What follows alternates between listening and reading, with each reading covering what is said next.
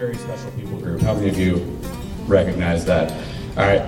So do I, and so does my wife. That's one of the reasons why we got into what we do. Let me share a little bit with you, a little story, and hopefully all the information that I could just share with you outright and be like, Cadence International is a nonprofit organization that blah, all that type of stuff. Hopefully it'll mean a little more in story form. So let's see how this goes. So in 1981, I was born. I know you all, there was much rejoicing when that happened. But not only that, but Cadence International also had a ministry that was born. It was Cadence Student Ministries. Now, I don't know about you, but as missionaries, there's an expectation that you're called, all right? You're called to be a missionary. I'm going to say something that most missionaries are not supposed to say. I was not called to be a missionary. I was, however, called to keep it simple. I love that song. Love God and love others. Right? We're all called to that. And I was called to that. But I was not called to being a missionary. But as I look back in my life, I see how God has done things. Like my awesome partner here in life crime ministry, all that type of stuff. Just fun little fact. I got to meet her because her dad's school that he taught at on the East Coast did a partnership with the school we went to on the West Coast. And basically, she could go to school for free because her dad was a professor over somewhere else in the world. She was the only one to ever utilize that thing. It started when she was going to college, and they shut it down when she was done. So I look at that, and I'm like, God's providence. You see those type of things. And so I look back to when I was born and realize that Cadence Student Ministries, this ministry of Cadence International, and I always do this. I start talking, and it's like, okay, so real quick, you should know, Cadence International, our mission is to share our lives and the gospel with the military community. Okay, so that's why we exist. We want to share our lives and the gospel, and really, we want to love God and we want to love military people, and so we get this, and Cadence International, who does this and doesn't even know that I exist yet. I don't know why they don't know I exist, but they start this youth ministry division the year I'm born. All right, in preparation, I'm sure, for me. And so I'm born in California. How many of you are okay with California? If you're not, I left 2 years later, so that should be okay. Moved to Virginia in Quantico, Virginia, Marine Corps Base. 3 years there. 3 years, moved to Maryland. My mom's working at Bethesda Hospital there. 3 years there, moved to Texas. How many of you are keeping up so far? That's 4 moves so far? How many of you have moved 4 or more times in your life? Okay, all right, you're with me here. All right, so we're in Texas, San Antonio, Texas. By the way, my dad decided to stay in Maryland because he didn't like my mom anymore or the military or moving. So they got divorced. 50% of marriages end in divorce today. And I think the military, once you add the military into it, it bumps it up to about 70%. Of marriages end in divorce in the military. If you're at the last base that we were at, we were doing adult ministry with Cadence in Grafenwehr, Germany, which is in Bavaria. And I think our base had the highest. It was over 80% because a lot of young, new military people were going there, and then they, about a year later, would get divorced. So that's a fun thing to military life. So my parents got divorced. We moved to Texas. And then my mom comes home one day in that year we're there in Texas. She's like, hey, so the military's going to send me to Japan. I said I wouldn't go without you. So how do you feel about going to Japan? Sweet. I think I meet the average height requirement for being in Japan. So this is great for me. Awesome for me. So we move over to Japan. My dad stays in the States. We have a very fun relationship. Typical, broken home, don't talk to him very much kind of thing. We're over in Japan. And have any of you heard the phrase third culture kid or person? TCKs? All right. If you haven't, or for those that haven't, here's the basic idea. It's someone from one culture who lives or grows up in another culture, and so they're like stuck in the middle of those. They create a third culture of, we kind of know this, we live in this and kind of know that, but nobody accepts us. And I'm feeling it right now because I lived overseas more than half of my life. We just moved back to the States about a year ago, and this place is confusing to me. And that's a third culture kid experience. That's what's going on. So I'm starting my third culture kid experience over in Japan.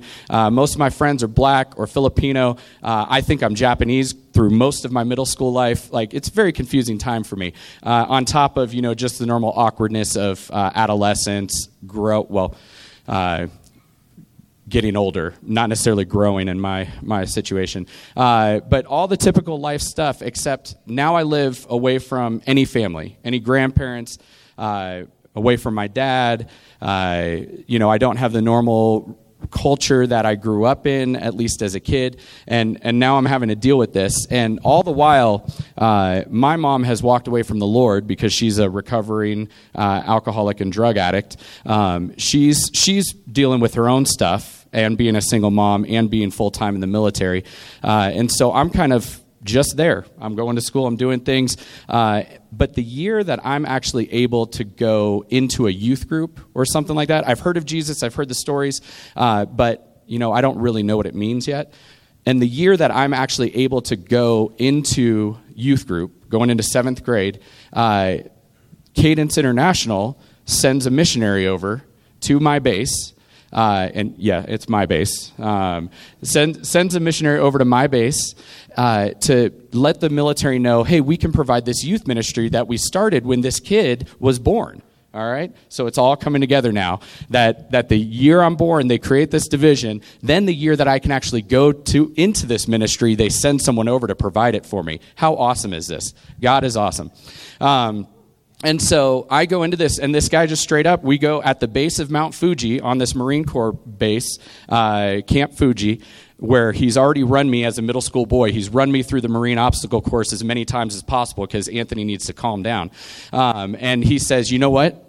Here's Jesus. And I'm like, okay, cool, I've heard of him. And he's like, but you know what? You need to know Jesus and you need to love him because he loves you and he's done so much for you. And I'm like, all right, that makes sense.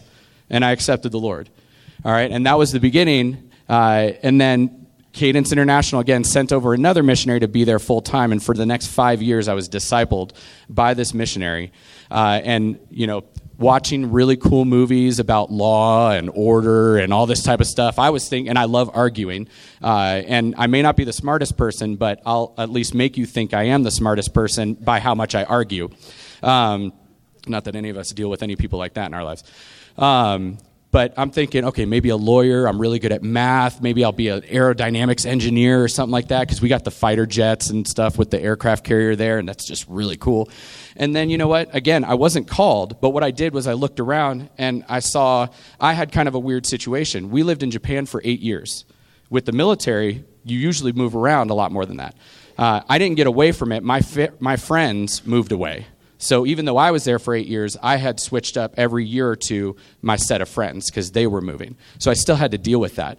But as I'm looking around and I see, well, I've got this friend, his dad's been gone, 3 to 9 months every year with his job and has to deal with not having his dad around. And he used to get in fights all the time. There's so many other things that were going on. And I was like, I thought I had it rough. Like, my dad's been out of the picture for a long time. But this guy, he's getting in all kinds of trouble. And I saw that, and I'm reflecting on that. And it's like, do I want to be a lawyer or do I want to come back and work with military people? And the only reason that I bring that up is because sometimes, and I don't know if you do this or whatever, but sometimes we get in this mindset of like missionaries are somehow like super Christians or something like that. Like they hear God's word and his calling and stuff. And I'm like, you know what? I would love to hear God tell me something directly and audibly. I feel like I ask him to, but I look around and I'm like, oh, I guess he just wants me to read his word and do the simple things of just love him and love other people well. And I want to share that because I want that to be an encouragement of, I don't know what God's calling you to do today in your life with everything, your time, your money, your energy, your giftings, all that type of stuff. But I think a lot of times we can sit and we can wait for God to tell us to do something. And that's, he's like, I've already told you. I want you to love God. I want you to love me, and I want you to love other people in your life well. And so that's really how I got involved in this.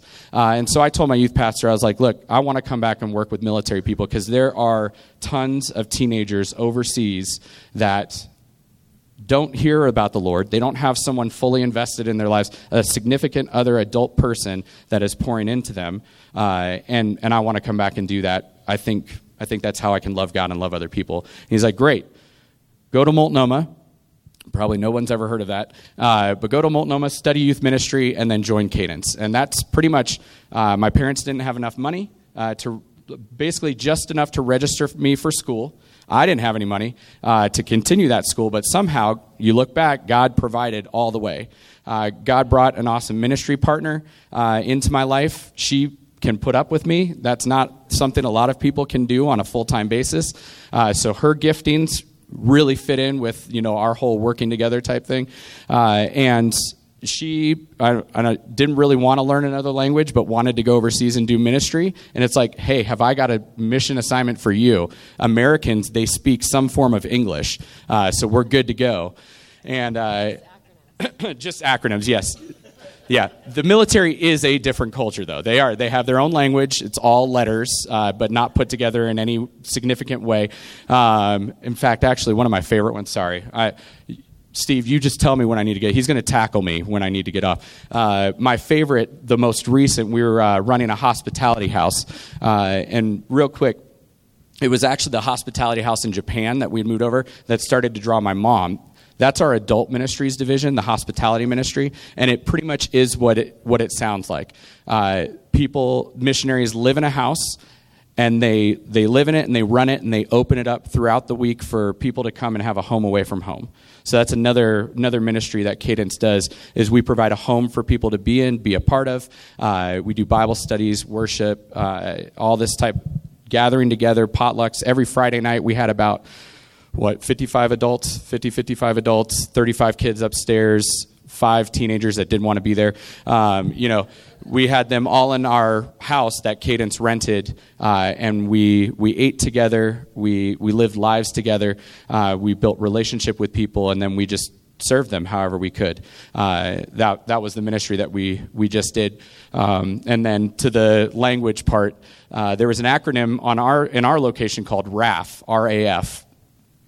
And no one really knew what that meant. Royal Air Force, if you're English, all right. But in GRAF, it was regionally aligned forces, or was it rotational augmented forces, or anyways. So, good old military third culture going on there. What have I missed? I talk a lot. Yeah. All right. So the biggest thing is, right now our assignment, we did youth ministry with Cadence for about 12 years, because that had a significant impact in my life. I would not be where I am today if it wasn't for Cadence Student Ministries. Then because of the Lord leading in different ways, we look back and we see that He led us into the adult ministry division, doing hospitality, working with adults and families. And then while we were over there was just so much. We had just for us and just the ministry we were doing, like I said, we had about 70 to 90 people in our house every Friday night. On Monday nights, we were running about 4 different small groups. We had a leadership team of volunteers in the community of about 18. And I don't care about numbers in terms of there's no comparison type thing. I just want you to get the idea of it was just us two in a community of about 40,000 Americans, 40,000 military people and their families, just us two, mostly focusing on trying to reach people, and we were hitting nothing. We were doing a lot. There was a lot of people that were involved and impacted, and I could give you testimony after testimony. But the biggest thing is we'd look, and there's still so much to do. There's so much to do. And so we started asking, we're asking Cadence, hey, can you send someone? Can you send another staff? Can you send another couple? We'll take a student ministries person. There's teenagers here. We'll take children's ministry. If you know how to do Awana, talk to me about joining our Cadence to do children's ministry, because I could literally put a children's worker on any military base in the world, because they will gladly take someone to focus on Awanas, focus on the families, bring the children in and disciple them and stuff. They'll have it. And we started realizing this, and that's what put us here in the States right now.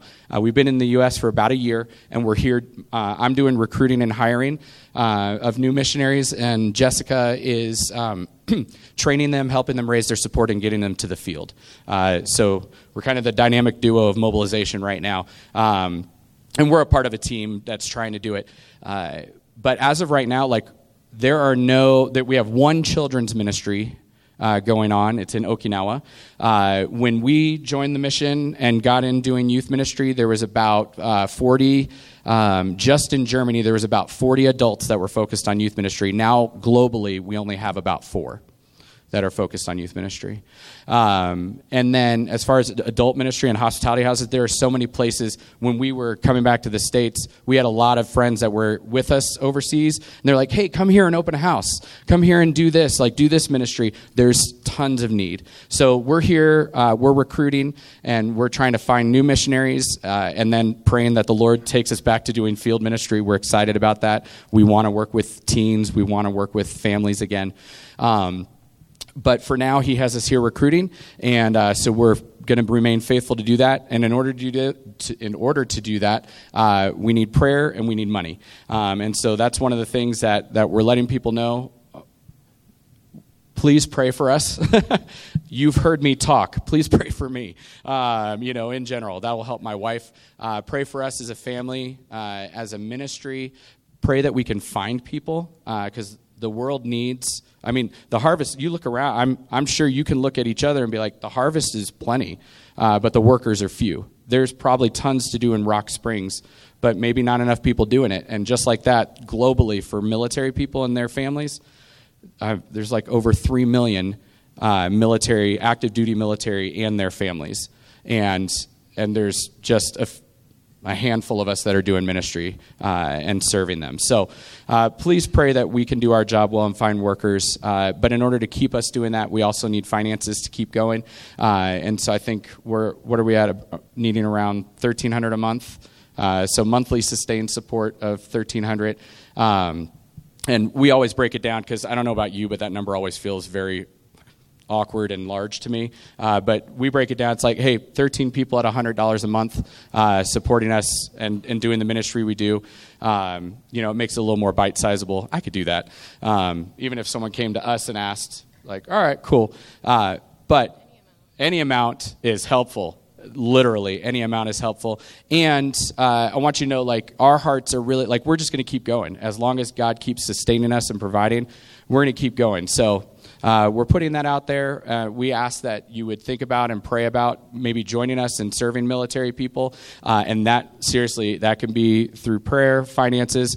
If you want to do ministry to the military, I will gladly talk with you about that. And then we got a very little swag. If you want a little photo prayer magnet, you can stick on your fridge and pray for us, think of us. We've got that. We've got a couple stickers. If any of you Hydro Flask people need something to cover up the blank spaces on your water bottles or your laptop. And then I've got my business card. If you want to connect, and seriously, this is how I recruit. Because I go to college students, and they're kind of like, they do the nice obligatory, oh, you're the missionary visiting, let's talk about your ministry. I'm like, you don't want to talk about my ministry. Let's talk about the cute girls on campus, because I know that's what you want to talk about. So we'll get together and we'll talk about what you want to talk about. I love just connecting, relating with people, sharing our stories and about our lives and the Lord. So if you want to grab a business card and just connect, for whatever reason, I am down. On the back is a QR code for those of you that do that kind of thing. And you can schedule time with me if you want. We might have trouble meeting up, maybe in the middle, maybe at a McDonald's in Rollins. I hear that's really good. Anyways, cool. Is that? Yeah, I'll throw a few of these on the table back there if that's okay, or you can just grab them from us. So, yeah. All right. I appreciate the time. Thank you.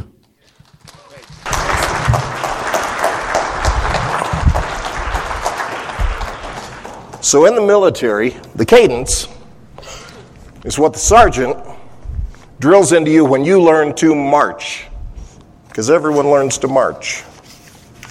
That's how you keep time with the people next to you. Someone's giving you a cadence, someone's giving you a beat, someone's giving you a rhythm to walk in step with them, and that's what Cadence Ministries is doing for the military, is giving them an opportunity to walk in step. Just like Jesus said to his disciples. He didn't say, get your life together and then maybe you can be one of my guys. He said, follow me. Take steps with me. And see what God has for you. Because spending time in Jesus' presence changes everything. That's why we're here this morning. So I invite you, Anthony and Jessica are going to be at the table on your way out. If you didn't catch that, there's your clue. And we invited them to come so that you could meet them. It's an identified people group that we can all connect with. The military, everybody knows someone that serves. And to see God be able to reach into the midst of that and connect with people and help people and change their lives is powerful. And so I invite you, as you're buying your $4 coffee tomorrow, Starbucks, I'm sorry, you peel one of those off a week, and that's a $13 bill that would support a missionary family around the world. Something to think about. We are looking at supporting them as a church as well. One of the things that identifies a healthy church is how much they are not just taking in funds. We don't ever ask for an offering, but how much they're giving specifically to missions.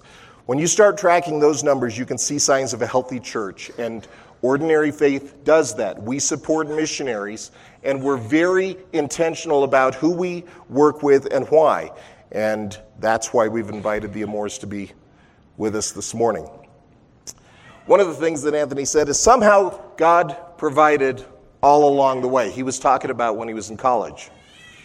That's how missions life works, but let's be honest, that's how life works for us, no matter what. God provides all along the way. And the somehow comes into play because sometimes we look at God and we're like, where are you?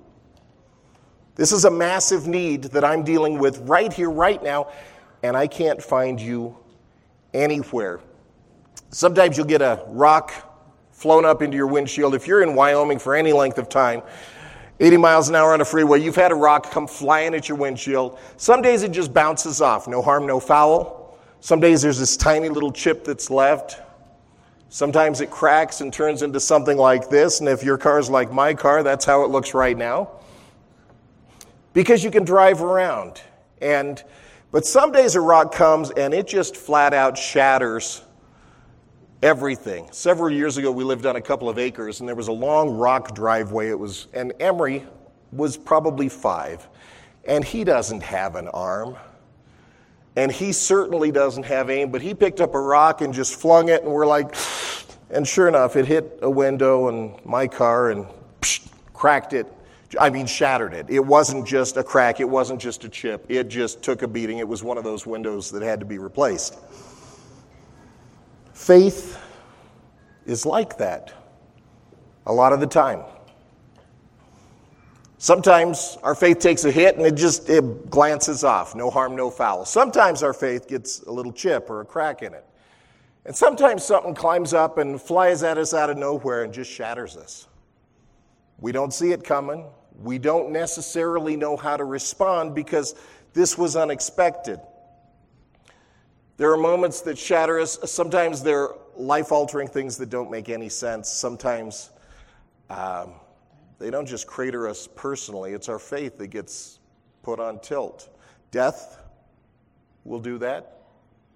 Someone passes away unexpectedly, especially if they could have recovered. Someone gets a diagnosis, maybe that may as well be a death sentence. Cancer, dementia, Alzheimer's, heart conditions, neurological issues like Parkinson's. Financial crisis can do that, can shatter us. Going through a divorce, even like Anthony said. The crazy thing about 50% of marriages is they last forever. Oh wait, that's the wrong statistic. Is that sometimes watching as the faith of someone who's close to you, their faith falls apart, takes a hit, can really shatter you.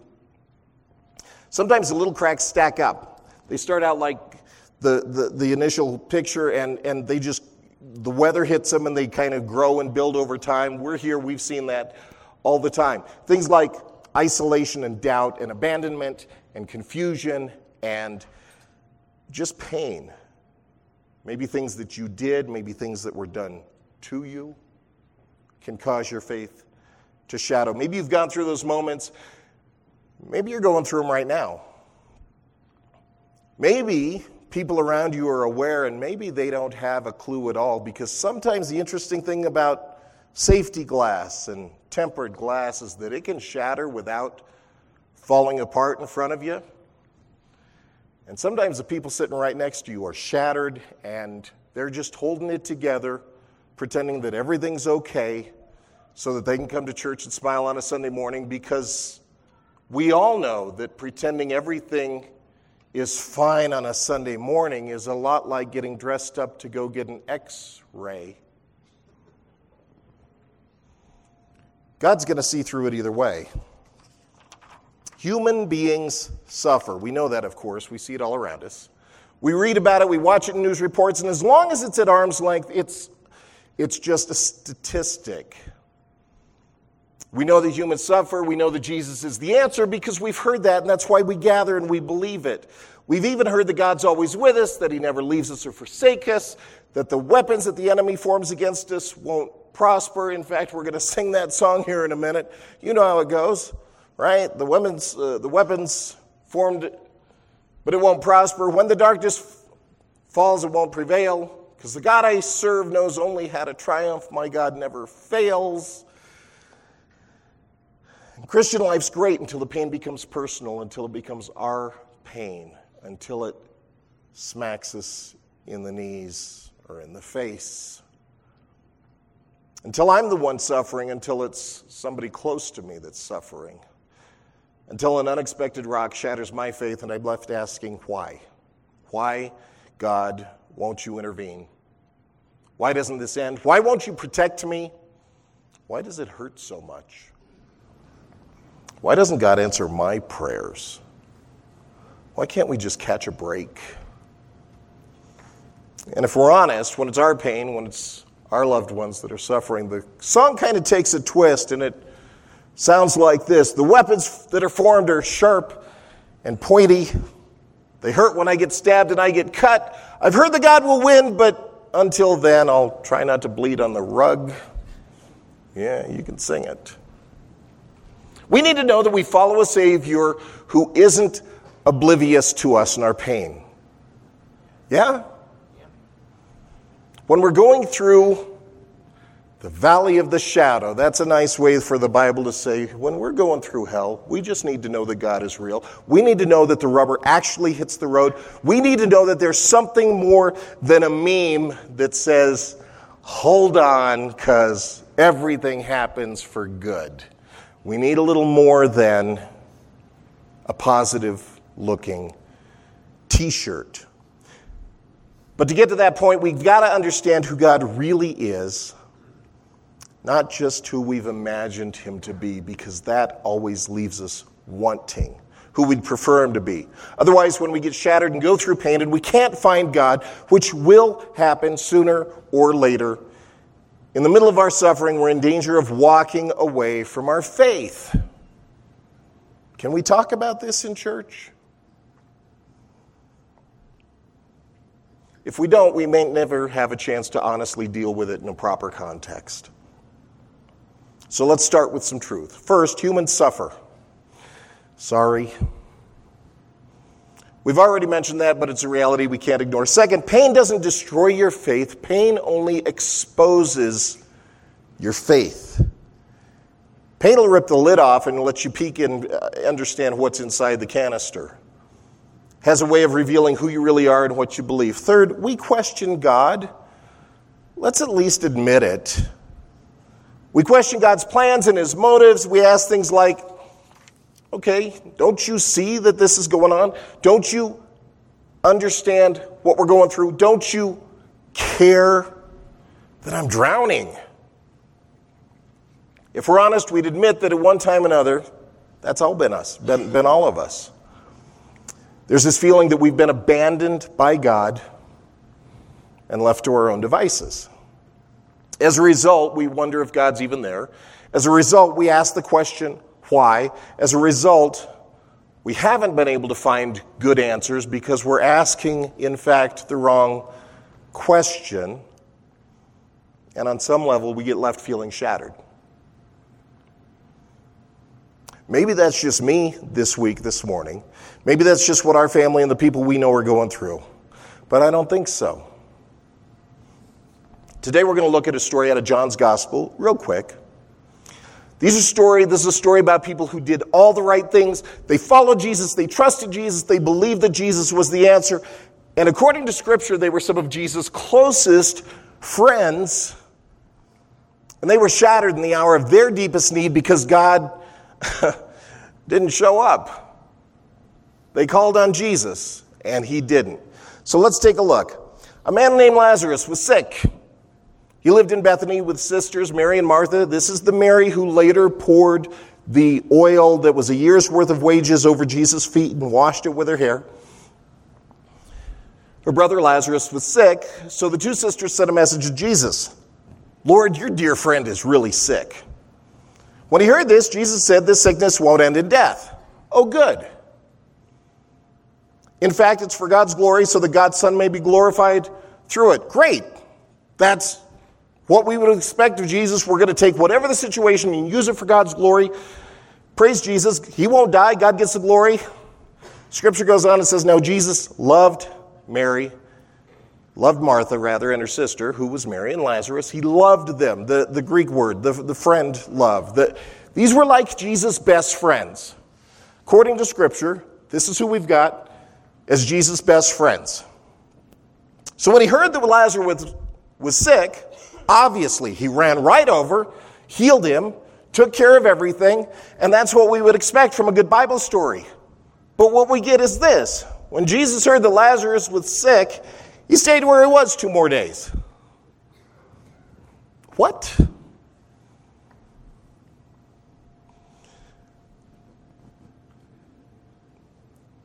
This wasn't accidental. This wasn't an oversight. This was Jesus deliberately waiting and delaying and not showing up as soon as he could. Why? Why would our Savior, rescuer, why would he do that? Why would our Savior leave him hanging when time was of the essence? We just read it in verse 4. It says this.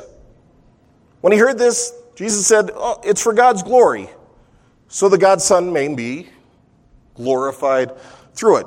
Okay, in other words, we're going to sit tight a couple of days. So God gets glory, and honestly, so I get some glory too. Is that really our Savior?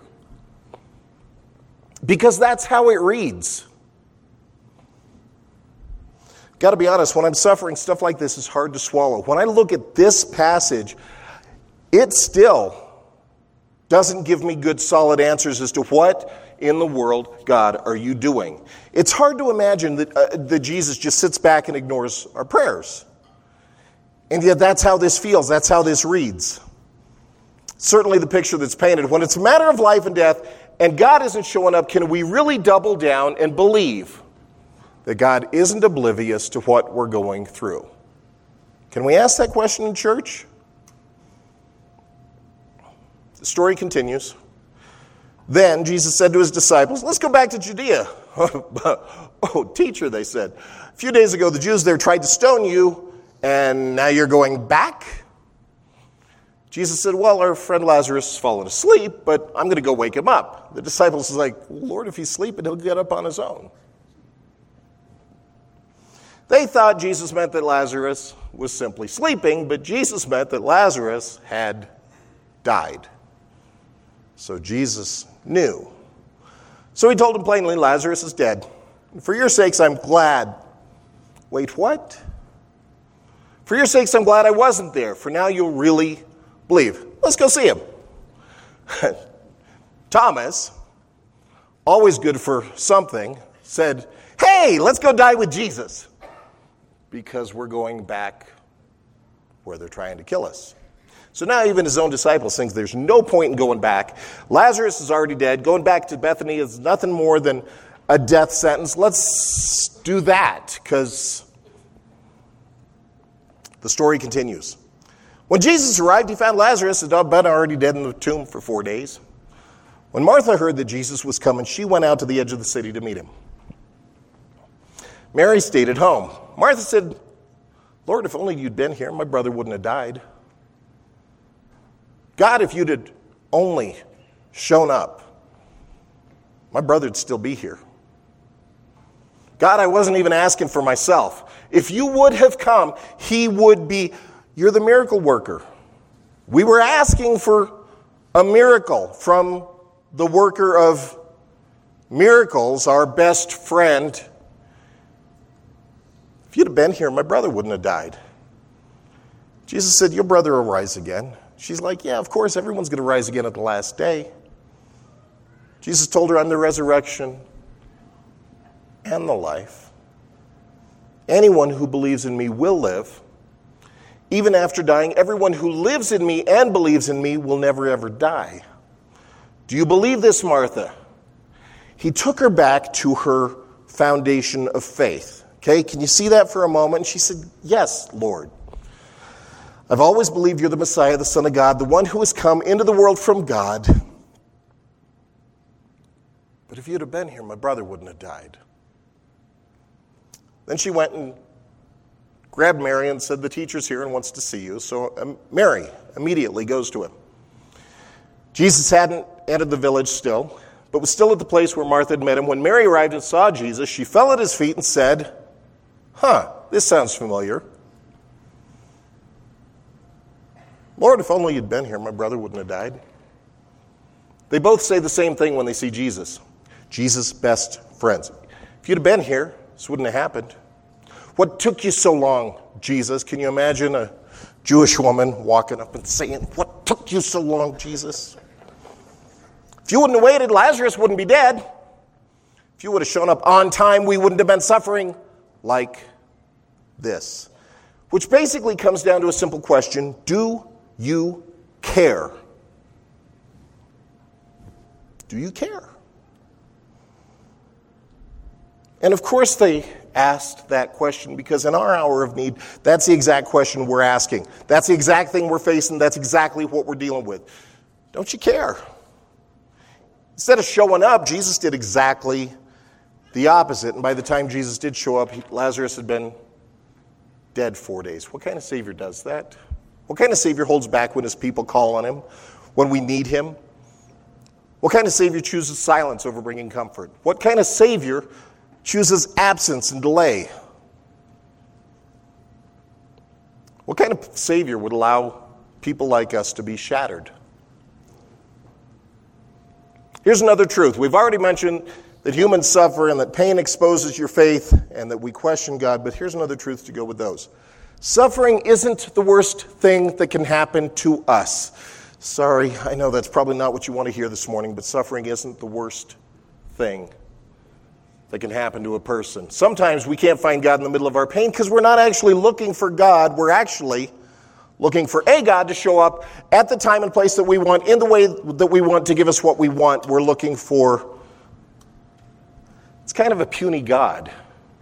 Someone that does what I want, when I want, how I want. It reminds me of Hulk grabbing Loki and saying, puny God.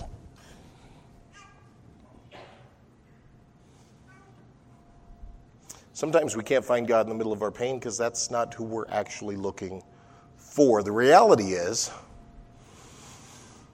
and again, I'm sorry, but we're never as close to God as we are when we're suffering. We're never as alive to God's purposes as we are when we are suffering. We're never finely tuned saying, God, where are you? When things are going great, the last thing we're saying is, well, God, why aren't you? No. When things are going great, we see God everywhere. We simply have to learn to see God clearly. We have to learn to live in awareness of God's presence. And the time to do that is now, not until we're suffering again. Some more bad news. You'll like this. Pain comes with a gift. Pain's gift is that it increases our awareness. Suffering heightens our sense of need and deepens our heart's cry for help.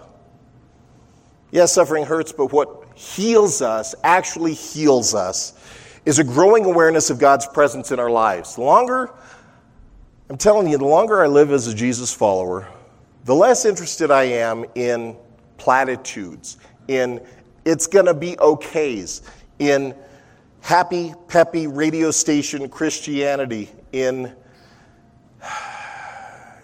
emptiness. The good news about the gospel is the kind of God that we have in Jesus is Emmanuel, God with us. We still have to receive the good news of the gospel, but he is here to be with us. And God's goodness is meant to be received in the presence of pain, not to be proven by the absence of pain. How do you measure God's goodness? No, really. We all do it. It's not a trick question. How do you measure the goodness of God? Most of us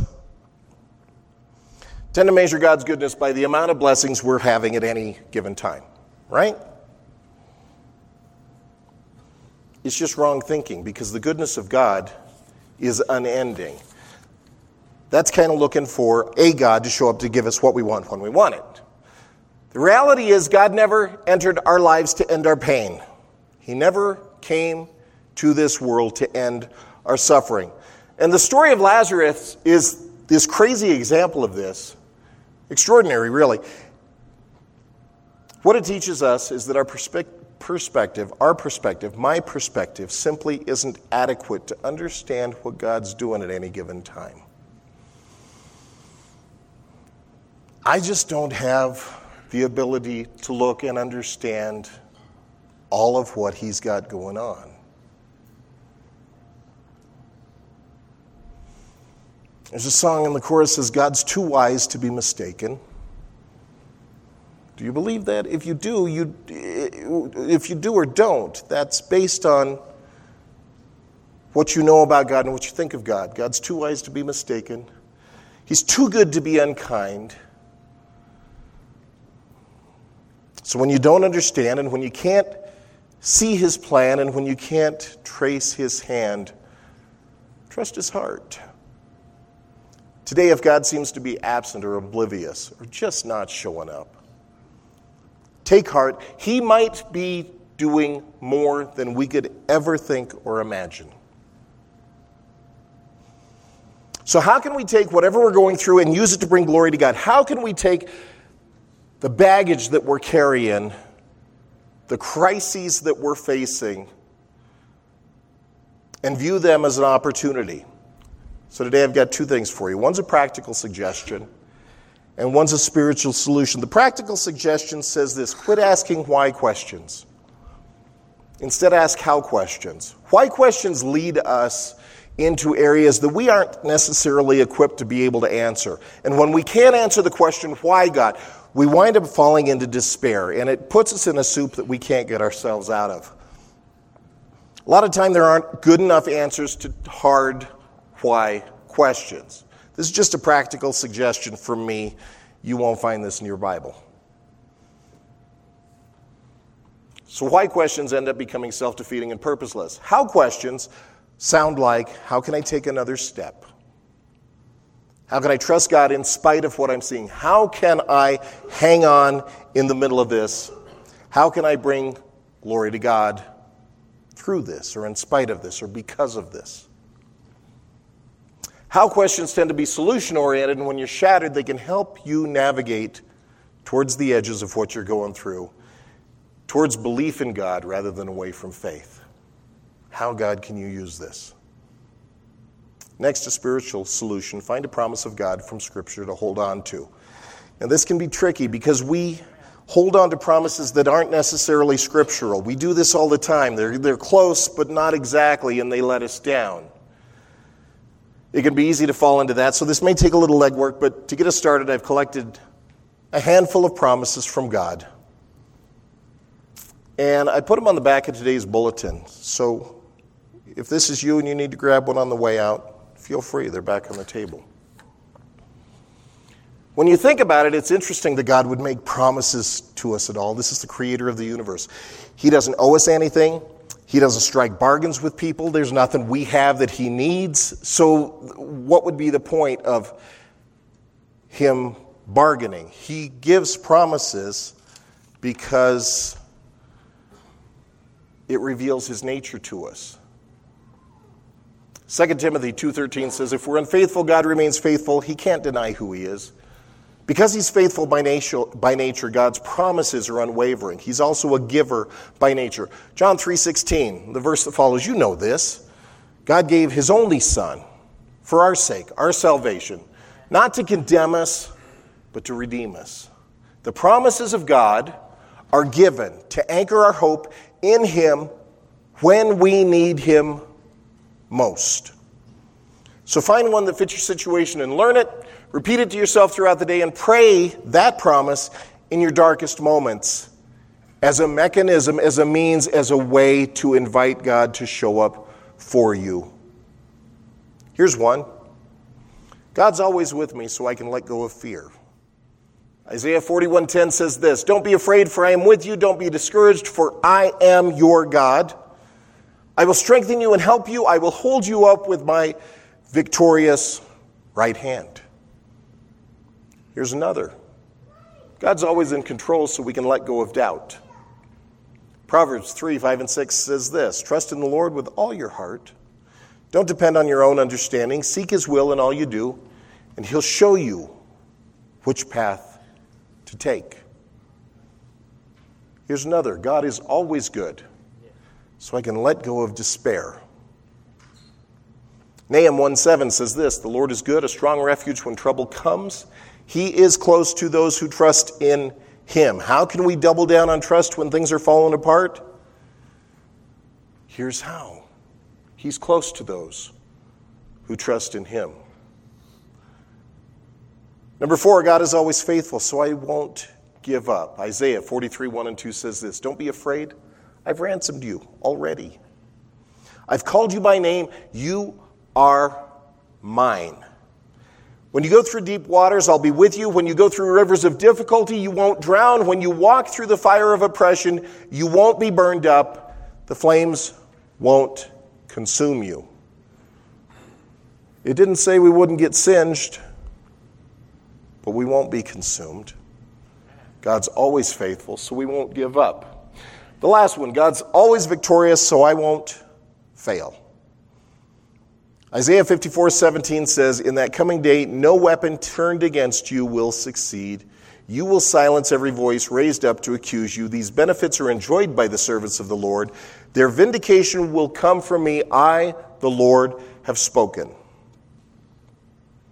By anchoring our hope in a promise of God, we get to know who God really is. Not just an imaginary God that we make up that shows up when we expect him to and does the things we want him to and fits in our nice, tidy little box, but the God who really exists. Today we're going to close by saying a prayer together, and I'm going to invite you to stand up and let's read a prayer together. So let's stand. We're going to read this together. Say it with me. Lord, open my eyes that I may see you. Open my ears that I may hear you. Open my mouth that I may praise you, and open my heart that I may know you. Help me to receive all that you have for me today. In Jesus' name we pray. Amen. Sing with us as we close. Worship team.